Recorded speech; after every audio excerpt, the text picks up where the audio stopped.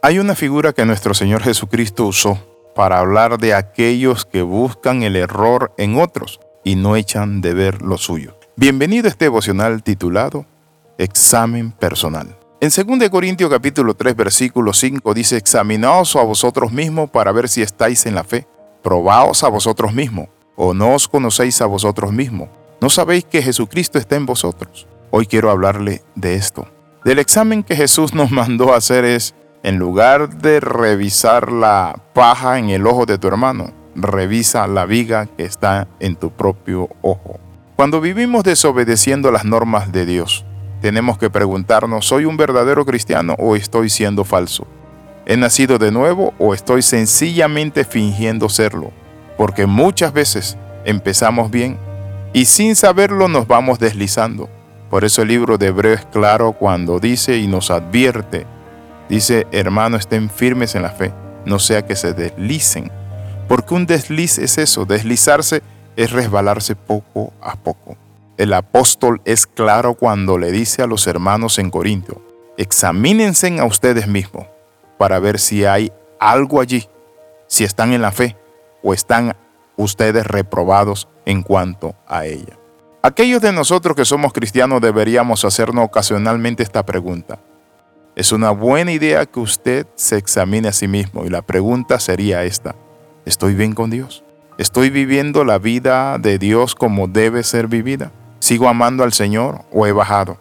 Muchas veces nosotros podemos descuidarnos, por eso la Biblia dice que debemos examinarnos, inclusive para tomar la Santa Cena.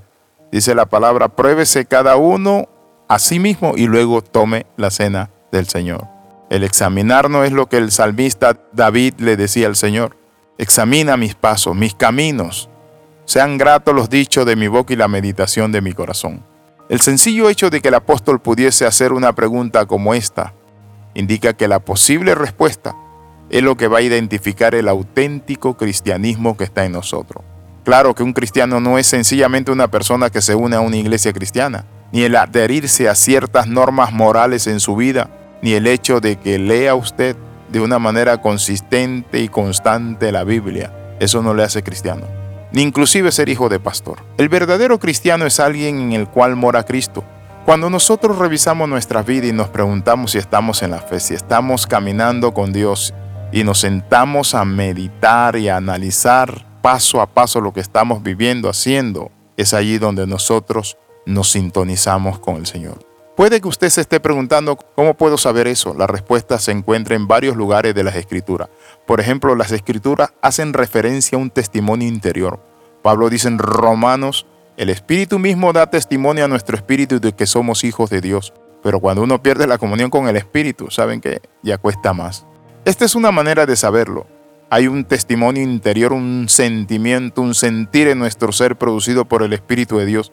Pero por eso la Biblia dice: si oyeres hoy la voz del Espíritu, no endurezcas tu corazón, porque la podemos endurecer y sale algo que se llama esclerocardía, que significa dureza de corazón.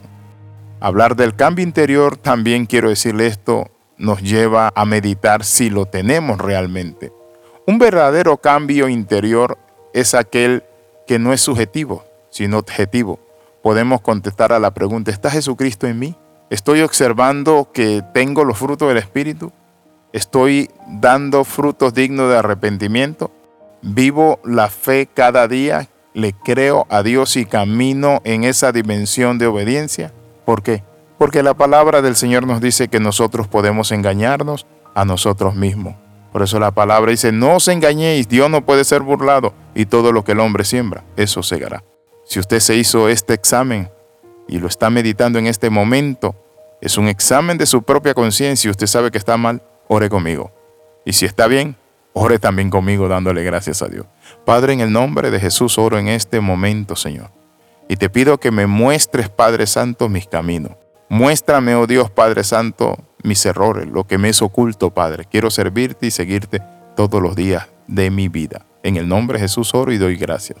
Escriba al más 502 42 45 60 89. Si usted recibe este devocional de vez en cuando, todos los días lo mandamos. Únase a una red.